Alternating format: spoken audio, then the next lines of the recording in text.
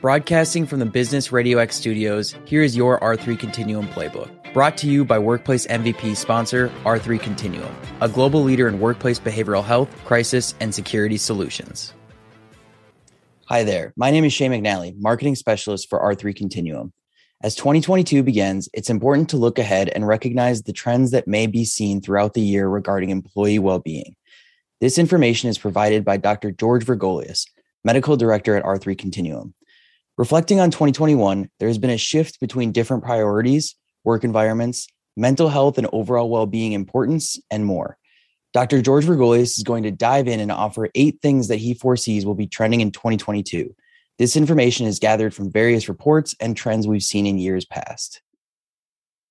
Dr. George Vergolius oversees and leads R3C's clinical risk, threat of violence, and workplace violence programs. He's directly assessed or managed over 1,000 cases related to threat of violence or self-harm, sexual assault, stalking, and communicated threats. He brings over 20 years of experience as a forensic psychologist and certified threat manager to bear in an effort to help leaders, organizations, employees, and communities heal, optimize, and ultimately thrive during and after disruption. Thank you for being with us, Dr. Vergolius. So let's start off today's webinar by asking a question. What drives human thriving? Okay. Thank you, Shane, for that warm introduction. And what's interesting is, so you heard a little bit about my bio, right? Forensic psychologist. I've done a ton of threat work, a ton of hostility management work, and so on.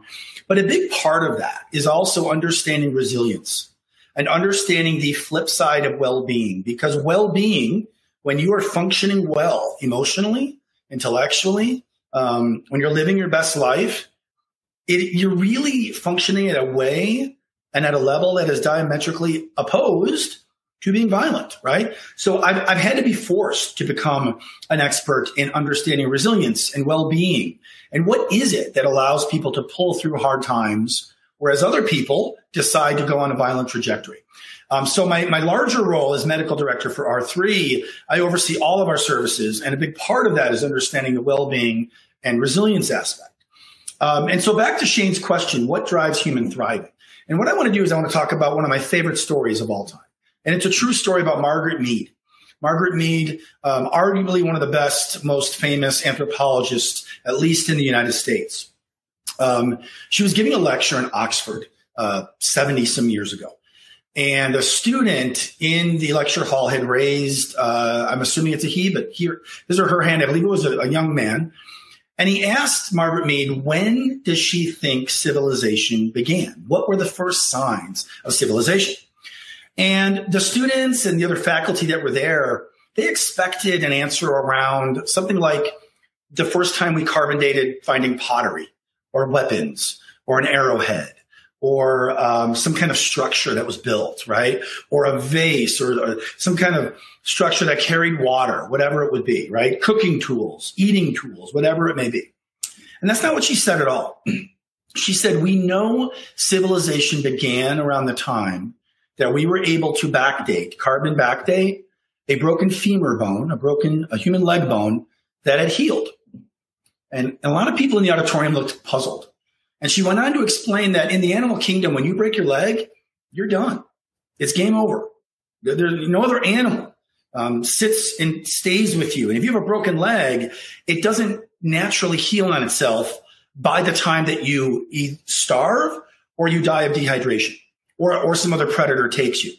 But once they found that femur bone that had healed, they knew that somebody, some other creature, arguably another human, had stayed there and protected that person and brought them sustenance and kind of nursed them through the healing process till they at least can get up and get moving.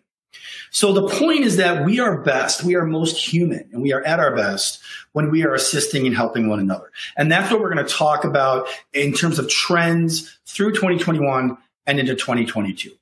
But I want that story to anchor us.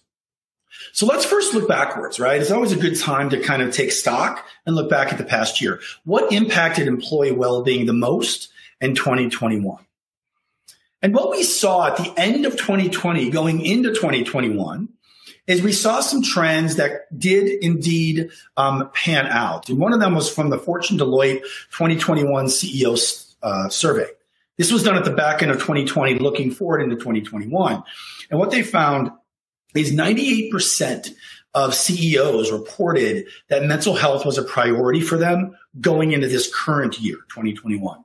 They also find that the pandemic had significantly accelerated various types of digital transformation. Most notably, what we're doing now, right? Quite often, even though we did webinars through telepresence before, that has markedly accelerated through the pandemic and over this past year as well. And that the pandemic was fostering information around or formation of new partnerships, new alliances, and new creative ways of doing business and working together over remote distances. And what we saw in this past year is many companies, not all, but many companies made good on those promises. And many CEOs made good on those promises. And we saw an acceleration of that going through the year. And that's been largely a good thing. There have been a few things that have created some pain points, and I'm going to get at that in just a second. We saw a few other things. One is that COVID-19, right? COVID, the epidemic or pandemic rather, it created tensions, right? And it tested the limits of the worker-employer relationship, right? And early on, we saw certain pain points around concerns of safety. Later on, we saw pain points around mask mandates. And then we saw and are still seeing pain points around vaccination requirements. And we're seeing different businesses handle that differently. But what that is doing is it really is testing those boundaries of where does an employer's reach and where does their due diligence end and begin in terms of creating safe environments for their workforce. And from a legal perspective, and again, full disclaimer, I'm not a lawyer. I work a lot in conjunction with the legal world as a forensic psychologist. But what we're seeing is there really isn't still any court or legal precedent around handling COVID risk as an employer, as well as COVID restrictions, right? So all of this is still at play. And I think we're all still trying to figure out what is that balance. And what makes it even more confusing is that balance is going to be different for different industries and different employers. And in some cases across the same employer, it might be different at different locations, right? So that's one thing. The second thing we saw is the adoption of what I'm calling telepresence everything, right? So another kind of disclaimer here. For 19 years, I've had a private practice that is focused on doing telemedicine for emergency departments in North Carolina. Just a practice I've had on the side. It keeps me vibrant, keeps me accessible, and it keeps me sharp clinically. I've spent the last 10 years trying to get hospitals and clinicians and outpatient clinics to adopt telepresence and telehealth. COVID changed all that almost overnight in terms of it forced an accelerated adoption of going to telehealth, and both providers and recipients, patients, being on those then on the receiving side, being open to it and being flexible with it, including boards changing licensure requirements, payers and insurance changing their payment requirements to allow this. And we are not going back. I'm not saying we won't begin to go back to more clinic-based therapy in some ways, but there is a large swath of the population that has found that telepresence or telehealth has been functional, it has been helpful, it has been effective and useful, and has broken down regional barriers to proper care. So we're seeing that. But what we're also seeing is what we're doing right now. And I imagine if we were in a room and I did a show of hands of how many of us have been on a Microsoft Teams or a Zoom call this week for business, almost everybody would raise their hand in terms of being involved in that in the last week or two. So we've seen a huge adoption of that. And I'm going to talk about the pros and cons of that as well.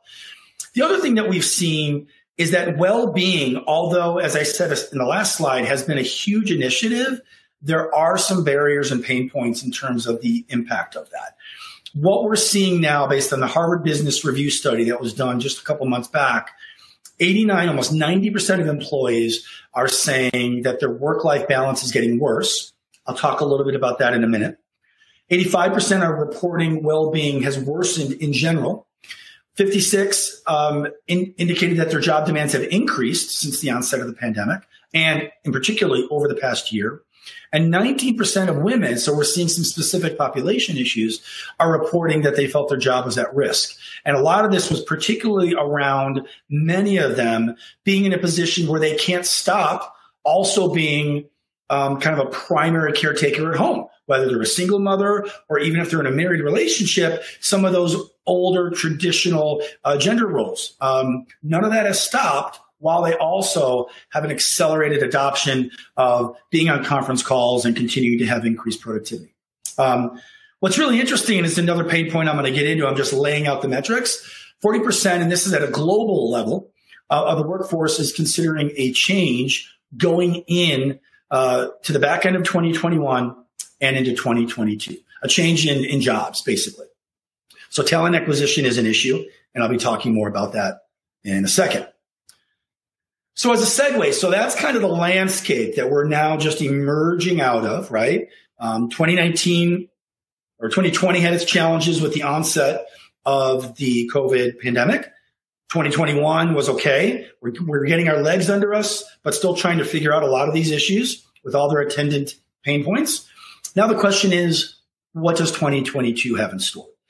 So these are predictions, these are speculations, but they're based on trends, and they're based on what we kind of know in terms of not only our own experience consulting with those in the C-suite and upper management, but looking at the trends across a number of reports and where the workforce is going around issues of well-being and thriving. So let's start with what are leaders concerned about, because I think that's a good barometer, at least of understanding that at the top. In the beginning of this past year, many CEOs, many leaders, especially in the Deloitte survey, which is a kind of an industry standard, were talking about this as the year of hope. As we started entering into mid-2021 with the Delta variant beginning, well, not beginning, but when it was beginning in the mid part of the year to kind of start raging, and a few other, supply chain was still not back online. There were other pain points going on. They moved to have more bold plans about growth, innovation, and digital transformation, all based out of necessity, right? All of that was needed. Another big key component, there was a lot of initiatives around how do we transform our talent networks? How do we recruit and develop and train people differently? Good news is over 75% of CEOs still remain bullish on 2022. They still are looking at positive growth. They're looking at innovation, and they're really thinking the business community is going to continue to thrive and adapt to the changes ahead. That all is good, right? That's a positive message. What we also are seeing is what we saw a year ago. Mental health and well-being remain prominent as focus areas for leaders and CEOs in particular. So there's a lot of focus on that, and there's a lot of resources and initiative being put in that direction. Again, different companies will differ on this dimension, but as a whole, there's a big momentum in place that continues to ride us into 2022. What we're also seeing is DEI issues, right? Diversity, inclusion. These are rapidly accelerating in focus, right? In January of 2021, so just a little under a year ago, 94% of CEOs said DEI issues and initiatives was a strategic priority. By June, by mid-year, 50% were actually making good on those promises. They were prioritizing those initiatives for inclusion and talent adoption strategy or talent attraction. They were setting clear goals to measure the impact of their DEI initiatives and priorities. And they were communicating those metrics back to their employees in a way that there could be a feedback loop about what is working and what isn't working. So again, another positive change that we're starting to see develop through 2021. And we're expecting that to continue in 2022. And by the way, these initiatives are not just for marginalized groups. There's a large, I don't want to say majority, but there's a large swath of people that are not in disenfranchised groups, but strongly identifying in an allyship way with those groups who are supporting those initiatives. And in the end, the research is showing those are tending to make more cohesive and innovative work groups across a number of different sectors. So now what I want to do is take those high-level metrics. Again, we talked about 2021, talked about 2022, and I want to go into 7 specific trends that I think we can expect going into this new year. Again, these are born out of various data points, various reports. We make reference to these in the slide if you want to go do a deeper dive. And they are a little bit, these are predictive trends, right? These are things that we're looking towards based on where we've just come out of. But they wouldn't be in this presentation if I didn't feel quite confident that we're going to see some of these, or each of these in some capacity as we navigate forward.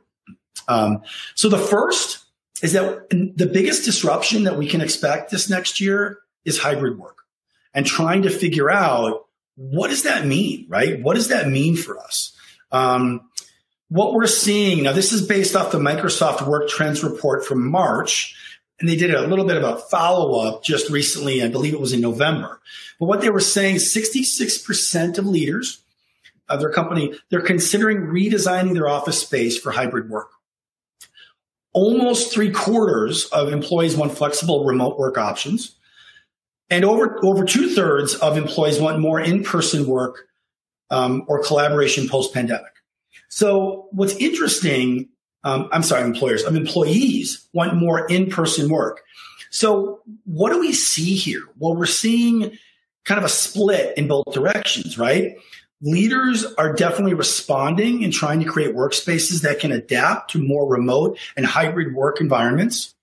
3/4 of workers want flexibility to work from home and from the office. And yet 2/3 are also saying we still want that in-person engagement, right? For collaboration post-pandemic. And again, different companies are going to adopt this at different levels based on their financial tolerance, their risk tolerance, and other issues. But this is going to be a disruptive factor as we move forward. And companies are going to have to figure out a plan to navigate that in a way that works for their culture, their industry, and at some level, their bottom line as well. That all has to be factored in. Second big issue is talent acquisition, right? This is going to rapidly change. We've already seen it, but we're seeing it more. Questions of attracting talent, retaining talent, and then developing internal talent will continue to be massively disrupted as we go forward. There's a quote on your screen there. I'm not going to read the whole thing, but I'm going to highlight a few points. And this comes from the Deloitte Insights report from July. What we saw in 2020 is 80% of job losses were among the lowest quarter of wage earners, and many of them were working in the service sector. A new study shows that 100 million global low-wage workers will need to find a different occupation by 2030. That is a massive shift in the job market, right? In addition to that, we are continuing to see acceleration of robotic impact in the workforce, which disproportionately affects lower wage or labor-based type job occupations or jobs.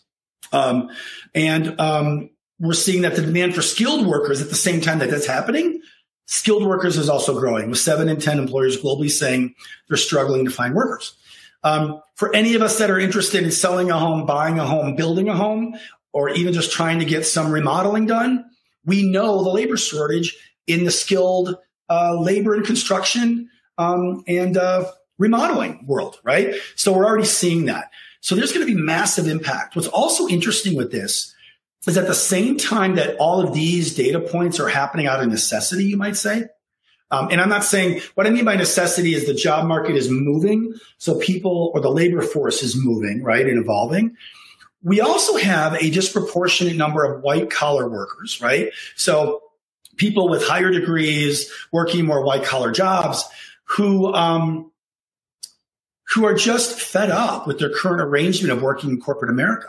They want to live remotely. They want flexible hours. They want to be their own boss. So we're seeing a higher proliferation of people leaving traditional jobs where they have good positions. They've been at a firm, a law firm, or one of the big 4 accounting firms for a number of years and moved up. And they've just decided, to put it in my terms, they're kind of done with the rat race. And they just want to get out. We're also seeing younger workers, right, from Gen Z, right, and millennials who are developing a whole new, well, not new because these have been around for a while, but they're developing a deeper sense of what they want out of a job. It's no longer advancement in a good pay salary. I want to feel rewarded. I want to feel supported. I want to feel like I'm making a difference. I want to be part of a company that's making a difference in the world. All of these are different things that are occurring that's forcing us as business leaders and talent acquisition leaders to rethink, how do we attract, retain, and develop people in our companies and in our organizations. So that's going to be a challenge as we navigate forward. So sadly, I talked earlier, right, about a lot of the CEOs talking about it's the year of hope this past year, and remaining bullish on 2020, and well-being and DEI initiatives all being part of the priority. And that's all wonderful news. There's still a disconnect.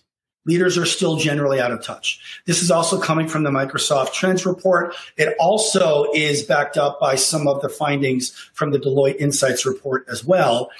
But from the Microsoft report, 61% of leaders are reporting themselves as thriving and accelerating their thriving through 2021 versus only 38% of their employees are reporting that. That is a disconnect. Now, some of the best organizations are kind of evolving and thriving together from top to bottom. But the norm is that leaders increasingly think that they're doing well and thriving and growing. Employees are not. And so there is a disconnect. Unfortunately, I don't know exactly what that disconnect is. There's a number of factors that I think are related. The next bullet point captures one of them. We're exhausted. When I say we, I mean the workforce in general, right? And it's masked by high productivity. So here's an interesting finding. We're seeing not only at the beginning of 2021, but growing through the year. And we're actually expecting this to continue to grow into 2022. And there's a blessing and a curse here. 85% of employees report the same or higher productivity from the prior year. So 2021 was just as productive or more productive than 2020, except 53% more feel overworked and 39% more feel exhausted from the prior year. So yes, we're doing more, but we're paying a high toll on employees' well-being. And when you marry that or bridge that into the talent dilemma, that is a real concern. It's a real recipe for disaster. Because if we have a core constituency, you might say, of the workforce, that either they're forced to move on because their semi-skilled role is being outsourced or not available, or higher skilled workers or more educated workers are just deciding I've had it with the rat race, and they're feeling I'm more productive than ever, and yet I'm more exhausted and I'm not doing well and I'm overworked. That creates an environment that more people want to leave and more people want to start jumping to other opportunities around them. So it's going to be a really interesting year to see how we as a business community and in roles of leadership and management and HR navigate that going forward. Another consideration is that the digital intensity of our engagement and life balance, there's been a creep. There's been an increased impact of that over time. So a few bullet points there. Microsoft Teams, just the occurrence of the number of teams that the average person sits in, meaning conference call teams or meetings, is up 2 times than it was a year ago. The average meeting is up 10 minutes longer than it was a year ago. The average user is sending 45% more chats through Microsoft Teams. And the problem that, well, actually, I'm going to jump ahead real quick because there's one more visual I want to share with you. And then I'll get to not my final slide, but a conclusory point there. What we're also seeing, and again, all of this is from the Microsoft Work Trends report, which is really interesting because they could call all of this anonymized data from MS Teams. So particularly if your organization opts in for that data sharing. So meetings, weekly meeting time is more than doubled for team users and is still rising all through 2020, but also continuing to go into 2021. This trend hasn't gone away. This trend, again, this study was from March of 2021, but this trend continues, right? There's been an increase in the number of emails delivered in February of 2021 versus February of 2020. And there's indications that this has continued to increase. I already mentioned that 45% more chat is occurring. And this is interesting. The number of people working on Office documents is up 66% over the same year. Now, on the one hand, if we're all going remote, we would expect some of this to increase, right? And that all makes some sense, right? Because I'm going to hop back here. Because we're not together. We don't have the ability to go have lunch together downstairs at the little cafe or talk in the break room or even just meet at the water cooler, right? Those opportunities are not there. So we have to chat more. We have to email more. And all of that makes a little bit of sense organically. Here's the trouble is what we're finding is we're getting huge digital fatigue. It is just draining to feel like we are constantly on. What's interesting is there was a study done, and I wish I would have added it to the slide, but I'll just comment on it real quickly. I believe I saw it in Inc. magazine, but prior to that, I believe it was in Forbes. And what they looked at is what is the kind of the lived reality of being in meetings in live time, in face, right, or in person, right, and being on a screen, right? Well, the oddity is right now, of this multiple 100, 300, 400 people watching this right now, I don't know how many of you are looking at me right now, right? So if I want to stop and take a drink of water, and I'm going to do that because I'm thirsty, it's kind of a bit of an awkward moment, right? It's a pause. It's silent, right? Even if I'm not talking, of course I'm presenting, so I have to be talking now. I'm not sure who's looking at me. But when you're in a room with people, and you can see that 12 of the other people or 15 of your people are looking at the speaker, you could kind of turn off for a second. And I don't mean you turn your attention away, but you can relax. You can scratch your nose, right? You can itch your hairline, right? You can adjust in your seat. You could quickly check a text if you are afraid your kids are texting you that they got off the bus, whatever the issue is. When we have this platform, there is this kind of subtle paranoia that forms of feeling like we always have to be on and engaged and focused. And it's tremendously draining to have that. And we don't have that in our normal face-to-face meetings because we get numerous micro breaks when we notice everyone else is focusing on the screen or this talker or that talker. So again, and then you're in my home, right? So I have to constantly worry about, are people judging my background? Is my office clean? Is my kid, the kids are off right now. They're going to come in. I've had to warn them not to bother me because I'm giving a presentation right now. This has an emotional and psychological drain, and it's kind of a cognitive load over time. So it's something else we're going to have to be mindful of as we go forward. What I've heard about and what we've implemented at R3 to some good effect is we've encouraged leaders to empower and encourage people to fade their background if they want, right? We literally have some workers that for any number of reasons take calls from their bedroom. They don't want you in their bedroom, right? Even if you went over to their house for a barbecue, they wouldn't invite you into their bedroom. And yet you're in their bedroom during an account meeting or a sales meeting or whatever, right? So we encourage them, use the muted background so no one can see where you are in your home, or use one of the other template backgrounds. We also encourage people, if you need to go off camera for a little bit, go off camera. There's no judgment there, right? Everyone may need to do that. If you need to mute, go ahead and do that. Right? Because where we are in our lives, our work life and our personal life are now a little more blended. And we have to be more mindful about where those boundaries land and empowering people to use those boundaries and set those up so they can still promote a sense of well-being and know when to emotionally and psychologically turn off. So we want to keep that in mind as we navigate forward. Okay. You know what? I lied to you guys, and I didn't mean to. There's actually 8 trends. So let me get through those, and then it might be a good time to pause and see if we have a few other additional questions.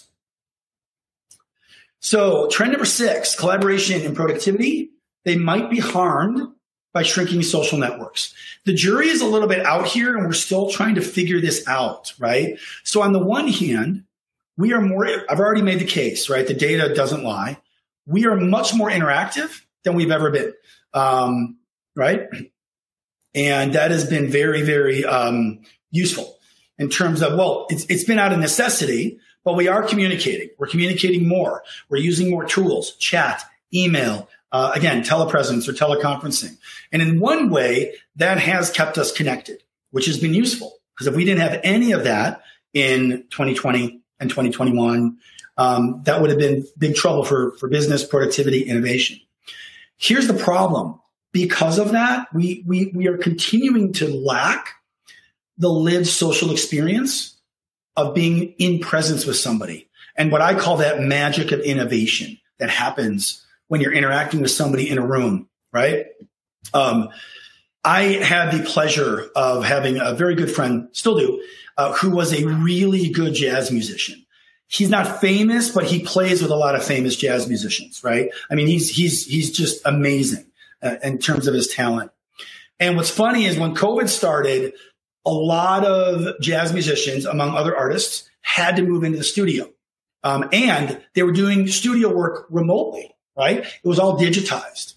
The problem with jazz, just like the problem with most good music, there's an innovative back and forth. There's a dance. There's a flow that people get into.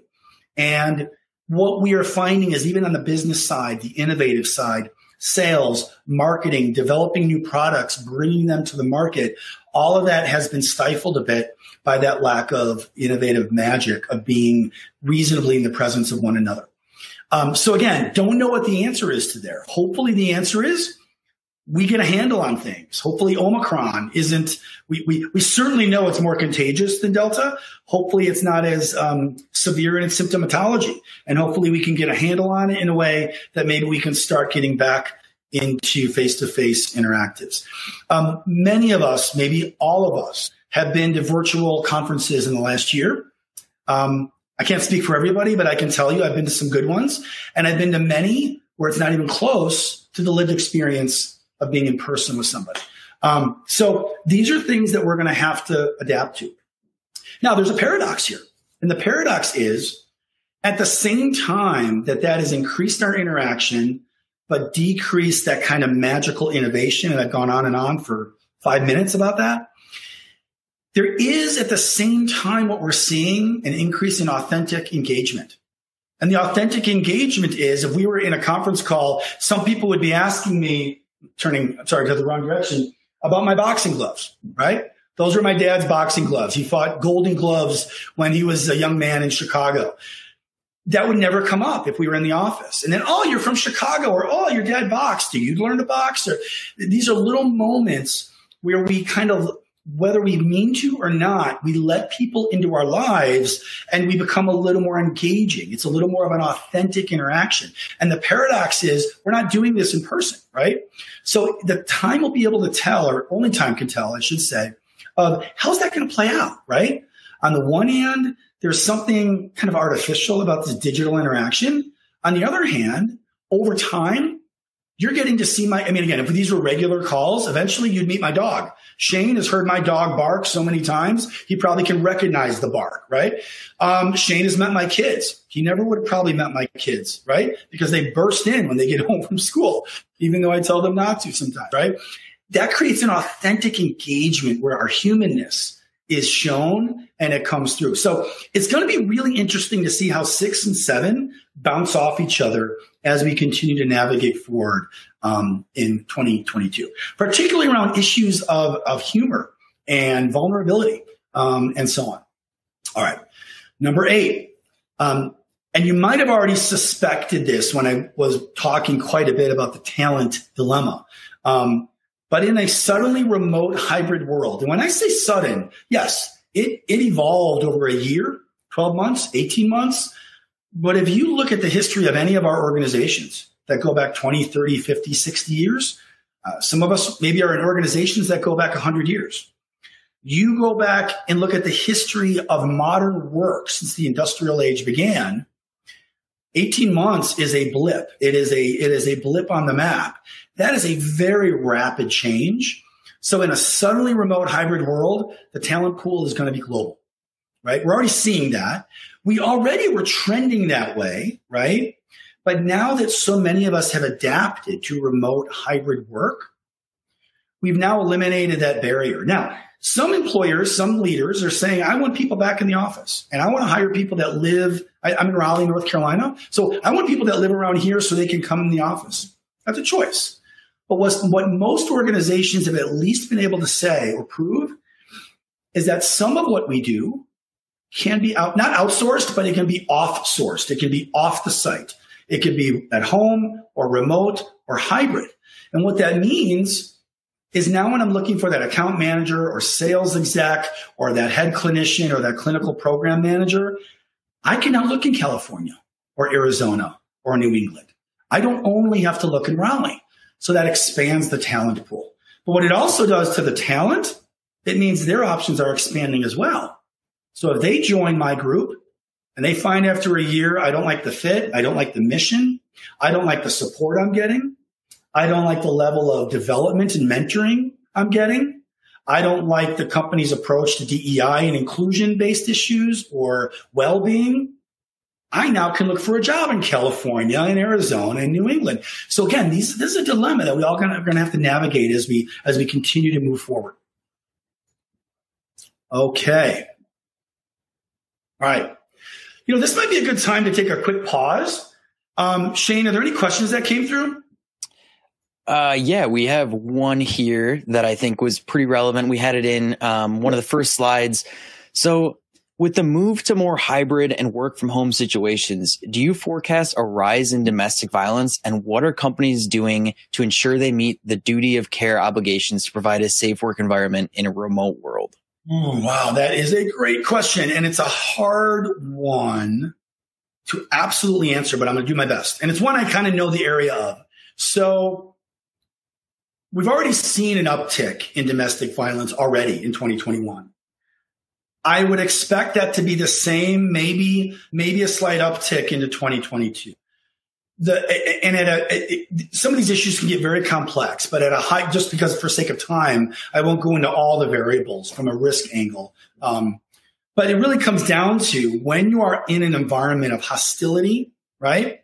Where there's an abuser and a victim, leaving for 8 hours a day and separating isn't a bad thing, right? The first thing most of us will do when we see a fight brewing, whether it's at the Thanksgiving table or unfortunately if it's at a little league game, or if you're a police officer responding to a situation, you separate, right? Leaving the house every day and going into work is at least a forced separation. Now that's all at home. That separation isn't occurring. So it doesn't have to be a hotbed, but it increases the risk of flashpoints, of volatile flashpoints that can emerge into violence, right? So I do think there's a significant risk there. In terms of what are people doing, this has varied significantly, greatly, right? The best companies are really trying to do a job of reaching out, letting their employees know that they have domestic violence support resources. They've got mental health support resources. They have counseling, anonymous counseling resources. They have threat of violence services available to help people navigate a potentially violent or hostile situation. The best ones are doing that. What they're also doing is trying to create cultures by which employees feel comfortable coming forward and sharing concerns about another employee, even if it's anonymous, right? Such that at least we can try to get people delivered or connected rather to the help that they may need. In terms of due diligence or duty, that gets tough now. And again, I think an employment lawyer would be better to ask in terms of where does the employer's reach end, right? Yes, you're working from home now. And yes, there is some kind of responsibility, but to what degree as your employer am I responsible for keeping your home environment safe? And at what point am I infringing on your personal life, on your personal rights if I go too far with that? I can say, because I deal a lot with domestic violence, I deal a lot of threat of violence, and that intersects with legal and law enforcement, the jury is out on where those boundaries are. This is a very new arena for us in terms of trying to figure out due diligence, duty to warn, and then the question of how do courts, right? How does litigation and courts view that? So it's a really good question. I would say continue just to monitor how HR groups, security groups, and certainly legal groups are talking about this issue, and particularly employment lawyers, as we evolve through 2022. 2022, I think, is going to be a seminal year to determine how do we figure out, how do we manage these? And then what do the courts say about it in terms of our responsibilities as leaders, managers, and employers? Great question. Shane, do you want me to continue here, or do you want to do another question? What do you think? Yeah, I think let's keep it rolling. And because I think one of the questions may actually be answered in the next coming slides. So I think let's keep rolling with it. And if we have some more time, we'll answer some more at the end. Perfect. And my goal is to get through these next slides in about 8 minutes. I'm not going to do a deep dive because, again, all of you are probably from different backgrounds. You might be from different industries. You might have different resources available or not available, different size organizations. So we're kind of hitting this with a broad brushstroke. So we talked about trends, right? 2021, 2022. We talked about 8 specific trends, both positive things, but also some pain points. So this is where I get into, okay, what do we do about it? What do we do? How do we support mental health and well-being in a way that's effective and with accessible resources, right? I'm going to say it again. In this next year, it's all about people. They are our greatest asset. They certainly should be considered your greatest asset, right? And the CEOs in the Deloitte study and even the Microsoft study have both talked about that, right? It's talent in every form. That is the goal. For those of us that remember, I think it was the Bill Clinton, even before Ross Perot and George H. Bush, the old saying, it's taxes, stupid, or it's about taxes. Well, my mantra this year is it's about the people, stupid. Not that people are stupid, but it's all about the people. It's about your talent, attracting them, hiring them, developing them, retaining them, and so on, right? It's key. One thing we're all going to have to do better is we're going to have to expand our toolbox in terms of resources, and we're going to have to get out of siloed thinking in terms of how we handle problems. Historically, a lot of this has been dumped on HR. Maybe some of it's been dumped on security if it's a threat or risk issue. And then in some cases, it might be dumped on legal if you have a legal team internally, or maybe you have an ad hoc external legal team. The problem is we need to expand the dilemma. Most companies, if you go back pre-COVID, they basically had a hammer in the toolbox. And if you had a nail, great, they had a hammer. And if you had a screw, they had a hammer. And if you had, if you had something else, if you needed to glue something, they had a hammer. We need to expand the toolbox in terms of the resources that we have available to us. Part of that process is, I didn't forward some of the slides. That's the CEO slide. That's a toolbox slide. Now I'm caught up. Sorry about that. We need to also, I believe strongly, have a conceptual shift from looking at dealing with behaviors of concern from a perspective of adversarial and contentious to collaborative and supportive. Now, that doesn't mean there are times that we don't need to exit somebody from our organization. That happens. But we can do it in a way that we still are trying to maximize the supportive engagement with that person, right? So we want to engage people from end to end. A lot of times I do a lot of hostile terminations. I don't personally, but I help navigate them, I should say. People will ask me after the termination, when do you start mitigating a hostile termination? When does it begin? When do you really start doing it? And I always say managing a hostile termination begins the day you hire that person. I don't care if it's 10 years ago. The day you hire them, the way you onboard them, the way you try to be supportive and fair and equitable, the way you engage them with respect and dignity, and how you have done that, whether it's 3 months or 3 years or 30 years, sets the tone for how you're going to deal with that when things get ugly at the back end, right? So it's an engagement process end to end. We want to educate people on that process, each step. What resources do we have available? How do we help them? We want to have a general message of support to people all through the process. And we want to align what resources we do have beyond the intervention as a singular event. View it as a process of intervening. Now, none of this means that if somebody does something egregious at your workplace, that they don't need to be exited. Not at all. Sometimes people need to be exited, right? But can we do it in a way that maximizes support in a way that they can look forward in their life and not look backward with a sense of anger and resentment, and in some cases, vengeance. So that's one of the keys. Again, I talked about the singular event. Get away from that and move it into an engaged process. And that process begins with the first time I sit you down and say, I'm going to give you an informal, non-official verbal coaching session. That's where it starts. And I'm doing it because I want to help you get better and I want you to develop. But it's your choice to develop. Are you going to take the help or not? Right? And then over time, it could escalate to the point that I have to let you go. But that process is going to be a process. It's not going to be a singular event.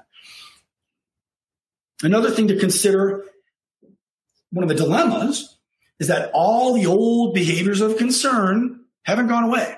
Many of these have even exacerbated if you look over the past year or two, right?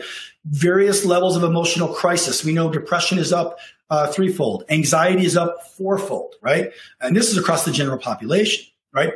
Suicide threats, anger, hostility, inclusion, diversity and inclusion issues, violence, threats, domestic violence. All of these issues are not, some are growing, some are neutral or the same that they were a couple of years ago. But here's what's different. The average worker is more aware of these issues and they're more aware of when they're struggling. That doesn't mean they're coming forward. They may not feel safe coming forward, but they're more aware of that, which means as leaders, we are kind of beholden to try to do something about these. We can't put our heads in the sand and just play like it's an ostrich, right? So we have to be aware of what these issues are as much, if not more than ever, and still try to navigate them with all the pain points I've also talked about. So how do we do this? Well, we move towards a continuum of service support, right? And there's a number of key offerings. And what we want to do here is we want to do these not, I'll say it better. We don't want to be siloed in how we handle these, right? By the way, this is not exhaustive, right? Human resources, management, meaning just management at all levels, right? Evaluation options. Does somebody need a fitness for duty? Do we need to employ pre-employment screens on the front end? Do people need substance abuse support or counseling or evaluations? Do people need performance coaching or other types of performance coaching or enhancement, right? Mentoring, EAP support services, engaging with treatment providers for those individuals that need that, whether temporary or long-term. Obviously, we need to engage legal because there's risk involved from a business perspective. Vocational services in some cases, benefit and leave options, right? Which is kind of a wing, if you will, of HR. All of these are key offerings, and it's important because when all of these are working together and they're not siloed, that creates an environment in which the person, the employee, feels engaged. They feel supported. And again, supported doesn't mean I'm going to stay here forever, but it means we're maximizing the chance that I can get back to thriving and get my life back in a way that it's a win-win. I often will say to my personal team at R3, my ultimate goal as a manager, as a leader, is to help you thrive, whatever that may be, right? Bring mentoring, bring guidance, bring support. I do not hit that goal every day, right? I have stressful days. I have busy days, given the nature of my role as medical director, that I do not live up to that promise. That's my goal. But here's the other part of the goal is I want to maximize that I can do all of that while you're still with R3, right? If I can't and you go on and you thrive somewhere else, great. I'm going to be happy for you as a colleague and a friend and a professional. But my goal is to try to maximize that internally. And that's part of that engagement process as we navigate through this. So I'm going to talk briefly here about leadership strategies, and then we're going to wrap up with probably about 10 minutes worth of questions if we have them. So as leaders, and by the way, when I say leaders, you could be leader of a 3-person team or you could be the CEO of a Fortune 500 company. These apply. These apply to your little league team, frankly, right? Both on the parents and on the kids, right? First is champion behavioral health at the top. If we are not modeling, and when I say modeling behavioral health, I don't mean I am perfect and I'm living my best life every day. I'm not talking about living in an Instagram kind of visual life, which is often fake, right? I'm talking about champion support for behavioral health. And as leaders, sometimes that means even admitting our own vulnerabilities or our own need to pursue our own resources. Now, self-disclosure is something that can be tricky. I'm not saying everyone should do that, but however you need to champion it, please do so as a leader. Foster open and clear communication. I often say that fear and anxiety love a vacuum. It's important that we fill that vacuum to understand what is our company's mission, what is our value towards behavioral health, and how are we going to support people. Engage your employees. Get to know them, right? Reach out to them. Don't be distant as best you can. Model strength and vulnerability. How do you do that? Well, modeling strength isn't just about being strong all the time. The problem if you're strong all the time as a leader, you give the impression, even if you don't mean to, that your workers should be strong all the time. There's something okay about stumbling, because every time we stumble, we have to get back up. And to me, that's the true modeling of the vulnerability from which strength comes from. Is that, yes, I had struggles, right? Someone said to me recently, and I love this quote, you're having a bad day, you're not having a bad life, right? So there's times that I will tell my folks, I'm in a really crappy place today, but I'm gonna get through it, and this is what I'm doing to get through it. I am modeling the getting back up. I am not modeling being perfect all the time, because none of us are. Know thyself and assess thyself. Again, this goes for organizations, it goes for teams, and it goes for individuals. Constantly looking at ourselves of how do we better ourselves? How do we improve? Know your lane. Now, this is organizationally. So when outside of your lane, consult an expert, right? If you don't have internal legal and you get up to a point where you need legal consultation, know who to go to. If you're dealing with a threat mitigation situation and you don't deal with that regularly, reach out. I mean, a huge part of what I do is I sit on threat teams as an external ad hoc member and help them navigate hostility issues at their workplace because they're not big enough, or for many reasons, they don't have an internal expert. That's fine, right? Whatever the issue may be, is know your expertise, shine in that, and then know what are the other things you want to pursue. And be bold. If you look at the pain points that I talked about this past hour, right? And if you look at what those are, and the challenges ahead, and in many ways, I'm going to say organizations have never been through this kind of accelerated, revolutionary change, probably since early in the Industrial Revolution. We have to be bold. We have to come up with solutions that are going to push us through into whatever the next normal is going to be on the back end of this, whether it's a year, 2 or 3 years from now. So in closing, and then we'll get to some questions. One of my favorites, Brené Brown, I imagine many of you have seen or know of her, does a lot of research and thought leadership on vulnerability and growth and intimacy and so on. This quote sums it for me. And I'm adding employees to the mix because I think there's accountability on all sides here. Leaders and employees must either invest a reasonable amount of time trying to manage fears and feelings now, or squander an unreasonable amount of time trying to manage ineffective and unproductive behavior later. So we are going to pay now or later in terms of time and change and effort. I think it's better to do that on the front end and help develop people, especially given the trends that I've talked about today and then pain points, doing that now versus doing that later in a crisis mode and a purely reactive mode. So with that, I want to open it up. I want to thank you for your time, and I want to open it up for questions for the last, I've got about six or 7 minutes here. Yeah. Perfect. So we do have a few minutes. We do have quite a few questions that have come in as well. So this is great. Before we hop into the questions, I just want to invite everybody to our next webinar. It'll be our first one of 2022, and it'll be on January 18th. This webinar will be taking a look at personal stress and how it can affect our business life and figuring out ways to mitigate that disruption. So that webinar is also pending approval for 1 PDC credit through that SHRM recertification program we mentioned earlier. And more information is to come on that in the future. So with, the few minutes we have remaining, let's get started with a few questions, Dr. Virgolius. The first one here, there seems to be a lot of people celebrating remote work, but do you think they are underestimating the negative impact being remote has on their mental health and social health? That's an astute question. And I do. I think, let me give you a quick example. I've been working remote with R3 for 10 years, right? And I did fine. And when the pandemic hit, everything changed. And it changed because everyone else was working remote. And when everyone else shifted, what I found is that my day didn't end cleanly anymore, right? It just kind of evolved. There was never an off, right?